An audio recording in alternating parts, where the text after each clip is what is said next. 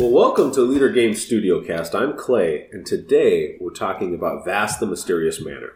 I'm joined by Patrick Leader, founder of Leader Games, and he's also the designer of Vast the Mysterious Manor. So, Patrick, I just want to start out by asking kind of that broad question, what is Mysterious Manor? So, Vast the Mysterious Manor is a follow-up to our, our first studio game, Vast the Crystal Caverns. A bit of a reimaging of the Crystal Caverns, it's like a new scenario. And so the players are thrown into a new situation. There's a new hero, and there's a new monster, and there's a new horde of enemies. So there's a paladin entering the Mysterious Manor, and he is hunting a spider. And that sounds cool. The skeletons are hunting the paladin, and those are all played by different people. The paladin, the skeletons, the spider, and the manor are all played by different players. In addition, they are joined by an enchanter who's trying to control their minds.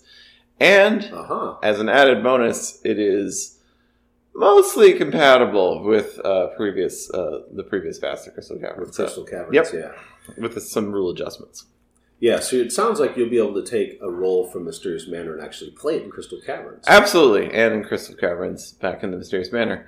The main advantage of Mysterious Manor, I would say, if you're an experienced person, or if you played the Crystal Caverns and you thought, well, that wasn't for me, but it's a cool idea, is that's what we started with. We said it's a cool idea, but how do we get people better engaged with it? And the rules are considerably less in Mysterious Manor. There's a lot less exceptions. We learned a lot about usability from designing the Crystal Caverns and from Root and from our editor Josh Yearsley. So we spent a lot more time focused on usability and how to learn that first game and how to learn to play it over having a very stylish game to play. How to make it kind of streamlined and for new players to get playing right away and absolutely jump into that experience. Yeah. And still ratchet up the interaction between the players. And I think we succeeded. So if you hear someone say, well, hey, Mysterious Manor is an asymmetric game, what does that even mean? In Vast's case, it means that the characters are each role has a different way of playing. Mm-hmm. So the paladin is playing kind of a action placement game, and the skeletons are playing kind of a straight up war game with the paladin, and the spider is playing a hand management game. Mm-hmm. So they're all playing they're all playing by different rules. They also have different victory conditions. They're not trying to do the same things. Right. The paladin wins if the paladin kills the spider. The skeletons win if they kill the paladin. The spider wins if they escape. And the manor wins by sealing all the players in. Yeah. So you have so you're not going for the same things. Those different goals. Yeah. And to block each other, there's a lot of it's different. Like you have to learn how to block the other roles. So. Mm-hmm. So Patrick, when Crystal Caverns came out, obviously it was a great success initially. Mm-hmm. And take me back to your thoughts of.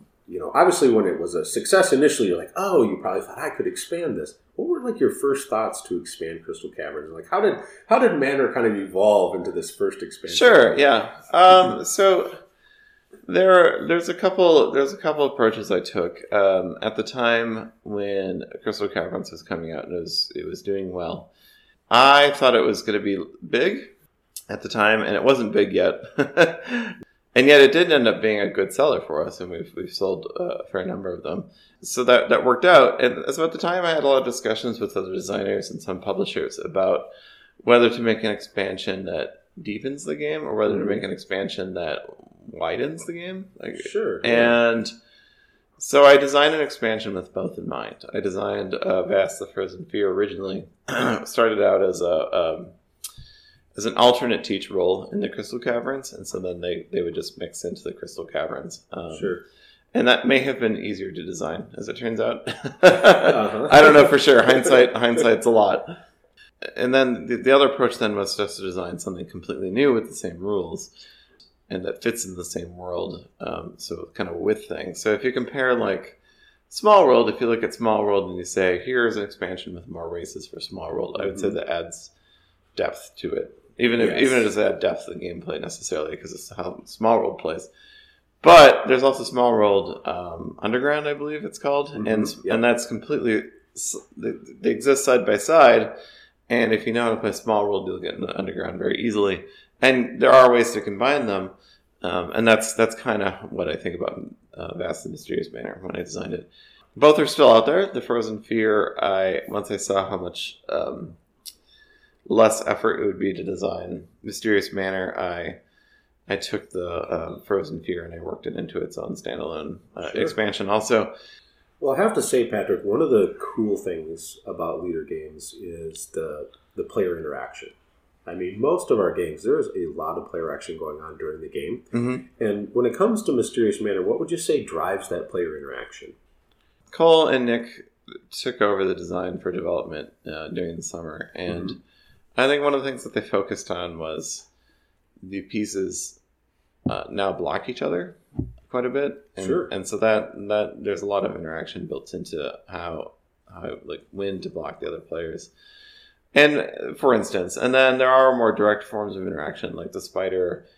If the spider wants to keep the paladin from dying by the hands of the skeleton, because the spider would lose the game, then the spider can consume the skeletons to slow down the skeleton's pursuit of the paladin. Yeah. So there are those sorts of moments. That's a fine line though, because you have to be careful about when you're designing a game like Vast. If it was too good, if it was too easy for the spider to consume all the skeletons at every turn, then it wouldn't be very fun to play the skeletons. So right. The way the skeletons work is that they respawn kind of randomly. And so when you do eat a skeleton, there's a chance that they will come back in a useful spot, and there's a chance they'll come back in a less useful spot. Yeah. And so that's kind of like one interaction that drives the game. So, and the spider player does actually benefit. It's not just about blocking. Yeah, definitely. Gain a little bit from it. They gain a little bit of paradoxically, they gain a little bit of blood from eating skeletons. Yep. So, well, I understand that one of the players can actually take on the role and play the manor itself. Yes. What is that like? So the manor controls, there's a piece called the Wraith that flies around inside of the manor. Uh-huh. And the manor can rearrange the tiles. It can reveal tiles. The map is, the Mysterious Manor is made out of a set of tiles that rest on a board that has a prescribed shape. One big difference from Crystal Caverns. Mm-hmm. And the manor can manipulate how they can swap tiles around. They can rotate tiles. They can shift tiles around. They can reveal tiles. They can move the Wraith themselves. There are poltergeists that spawn on the map that they can manipulate. And so what the Wraith is trying to do then is create routes on cards that sit next to the board. And so they're trying to create these routes that the Wraith can walk through. Uh-huh. And every time the Wraith does that, they score points. When the Wraith has scored enough, they're called seals. And when the Wraith has enough seals, all the other players are trapped inside the manor for eternity. That sounds... Well, so what you're saying basically is the manor player haunts the manor. The manor player haunts the manor, yeah. And they're a lot of fun because you can really mess around with the other players in terms of like you put walls down in front of them, or you can shift them away, or you can even buff them, so you can provide them with treasures. You can put treasures in their path to help them. So one of the things I love about the manor is you're trying to create this flight path for the Wraith. Right. And in the studio, sometimes during our playtesting, we've made some ghost noises as the Wraith flies through. So the Wraith will go through and I'll go, woo. So Patrick, give us your best ghost sound for the Wraith. Oh boy. Woo. Or ee. So we do say that if you don't make the noise, you don't get the points. So that's right. That's a good house rule. That's a good house rule. Yeah, I think everyone should. I guess since it's a studio rule, we could just make it a rule, but we won't do that. Yeah, that sounds pretty cool. Well, describe the place for the spider now. I really like the spider. Mm-hmm. And what would you say like the play style of the spider is? Well, so the dragon was a little bit about hand management, and you would build your cards into sets that could let you do things on the board. The spider is a bit. They don't have all those powers that the dragon has. Mm-hmm. The cards are a little bit more 1-for-1. They still draw cards and they still play them. They get fangs, webs, and eyes are their suits that they can play. They're a little bit more direct. There's no die rolling to determine what spaces you hit. That being said, though, the spider's a little bit more concerned about the paladin. You have to be running from the paladin basically all the time and still figure out how to score points while you're on the run. There's definitely turns where like the paladin will like go the other direction and ignore you for a turn, and then you have a little bit of free time to work on your agendas. Yeah. The spider has to accumulate 12 terror to escape, and to get terror, she can consume things to get blood, which she can then turn back into terror. She can put webs down on the board and the webs then allow her to spend cards to gain more terror. And then she can also lay eggs on the board, and then she can spend her blood instead on herself. She can spend them on the eggs, and that's more efficient. Like you get more terror out of it. You get, I think it's three blood is 1 terror, and it's like 5 blood becomes 2 terror. But you can use webs to nest the eggs, which then requires less blood, and so it's quite a bit more efficient to get terror out of eggs. The other neat trick about her is that she can transform, and so she can either be a giant spider, and she's very good at attacking while she's the giant spider, or she can be the caster, where she assumes kind of a humanoid spider form that Kyle illustrated so creepily. I love the caster. And then she has more range, so she can do things at range, and she can also tend to the eggs while she's the caster, and then she can also transform into 5 different spiderlings. 5 spiderlings, yes. Yeah. And the spiderlings are all about motion. They can ignore walls. They can move through dark tiles just fine. They move the fastest of all the forms. And they can also, if they play a card, it impacts every space that they're currently in. Yeah. And so then they can web up the board really quickly. Yeah, that's one of my favorite parts of the spiders. At the start of your turn, you choose what form you're going to take, whether it's the giant spider, the spiderlings, or the caster. Yeah. And they all have different strengths. And so that's going to be part of the joy of discovering the game is which form will you take each turn? Right, What are you trying to do? Yeah, I really like it. And it's like the spiderlings, for instance, can all run to the corners. And when you transform back into the form, then you can choose one of the spaces the spiderlings are in. So you can distract your opponents by running in different directions, and then they have to choose. They have to commit to a direction, and then you teleport, basically. So, Patrick, I know that sometimes you'll use the term flow, and I know that's important. What would you say creates flow for players during a game of Mysterious Manor? Oh, during Mysterious Manor. So, I think my games tend to focus on there's a couple ways to approach flow, and I like the one the one I aspire to is kind of a naturalistic design where the gameplay is so smooth and simple. You don't think about the game when you're playing the game, and what do you mean by that? Like you don't think about the game's mechanics. You just play your turn as naturally as you do walking or drinking or eating. And that's what I aspire to. Like that, I don't think Vast or Root are they don't induce flow that way. If you want to look at flow from that perspective, I suggest the video game Katamari, or Journey, or the game called Flow, or Flower. Sure. All have a good develop a good flow state for the player. But the other way that it works is that you get players so in you develop the story so well that the players they forget about the mechanics because they're more worried about they're more engrossed in the story. They're engrossed in the story aspect of what's going on. And I think compared to other Vast the Crystal Caverns, Vast the Mysterious Manor are dungeon crawlers. They are about a hero in a dungeon fighting monsters. But by giving each player one of the roles in that story, instead of just having the heroes go and are pragmatically trying to solve a problem, and then you switch to a GM or GM-less turn, and then that occurs, and then you switch back to the heroes over and over. That definitely can develop a sense of flow, but I think with having the other players building all parts of the story, I think it's easier to tell a story. I also tried to I didn't spend a lot of time worried about what the canon setting of Vast was, or or telling players what the story was. With story, I'm allowing the players to discover and build the story on their own. And so there's a lot of, if you talk about writing and you say, show don't tell, I feel that's that's the players are being shown the story instead of being told the story, and they get to interact with it in a great way. And so I think you can achieve a state of flow inside of Vast. Yeah, so a big part of it is the players kind of discovering their own story as they're playing the game.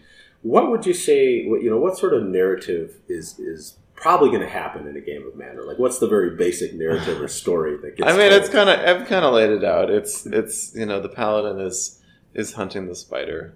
My friend Michael has said that when he's playing, one of the aha moments of the design was when he was playing the spider early on.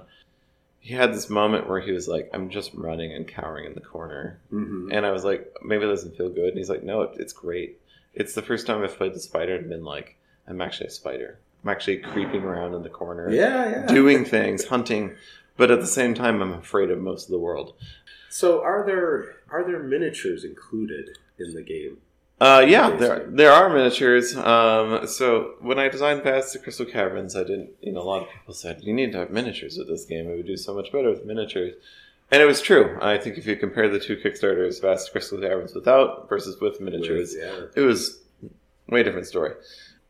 I don't think people it's if you've worked with miniatures, you don't see the extra work involved in making a miniature successfully. It's a bit more art direction. The illustrator has to do more work to make sure the miniature has, you can do turnarounds and things like that. Sure. You actually have to work with a sculptor. That takes time also, and you have to give them months more lead time to get a miniature done.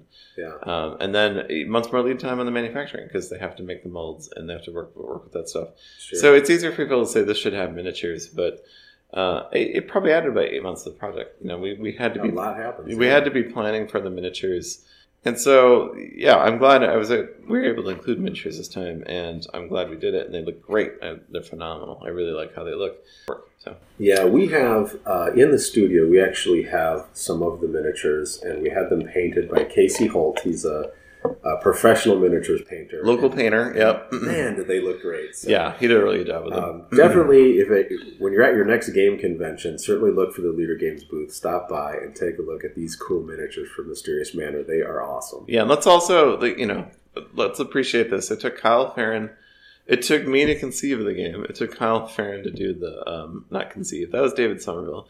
But to build it and produce it and get it to this point. So there's already 2 people. Then Kyle Farron had to draw the miniatures, and then Chad Harbitter had to sculpt the miniatures, and then Casey had to paint them. So that's 5 people just to get the vast set of miniatures made. Yeah. So if we have someone who's basically totally new to Leader Games, they've never played Vast before, what do you think they will like about Mysterious Manor? Well, for sure the asymmetry. There is many different play styles in the same game, and there's some gaming groups will find, especially I saw a lot of people converting from role-playing games to Vast TCC, or not converting, but it was a game that role players play enjoyed. As well, yeah. Yeah, and it was because I think within a role-playing group you have you have a couple of different personalities and playing different ways. Like DMs wanted to play the cave because it's just their chance to mess with the players without having to worry about balance or story or fun. It's fun, but it's different. It's mean instead of they're allowed to win, whereas the DM can't win. And so I saw a lot of people enjoying that moment. So I think that's what's going to appeal about Mysterious Manor and Crystal Caverns is that a group can pick it up and a lot of people can get something different out of it and still enjoy the same game at the same time. Absolutely. So, yep. And the other thing is the game just has so much replay value. It's my favorite role right now is probably the spider. Yeah. And I love playing the spider. And when I've gotten a chance to play a couple of the other roles, that's just my mind is blown. I'm just like, whoa, there's all these new strategies that I can try now. And that's amazing. I don't have a favorite in Mysterious Manor yet. I've really sure. I've really enjoyed playing everything. I enjoy the chainer quite a bit, which I haven't really talked about much. Kind of want that to be a surprise when people get to the box. But the other roles, I mean, it's like the manor. You get to build your little your strategy, your portent strategy, and I like how that flows together. And I like the Paladin because I always like playing the heroic character in most role-playing games. And the skeletons are fun because you just get this like crazy like, how am I gonna get the hit this turn? Yeah, you do get the gear. I forgot. I forgot that's secret. Stuff, I've been in development so long, but so you do have that aha moment of like, oh, I'm gonna play this gear this turn, and then everyone's like, oh, I guess you're gonna get hit. So, and the spider too. For the reasons you like. So. Cool. Yeah. Well, Patrick, it's been great talking with you. We'll probably wrap up this interview. Look for Vast the Mysterious Manor. It's going to release in 2019. Mm-hmm. And Leader Games will be at Origins, we'll be at Gen Con. So if you're at some of those game conventions, stop by next year in 2019 and check out Vast the Mysterious Manor.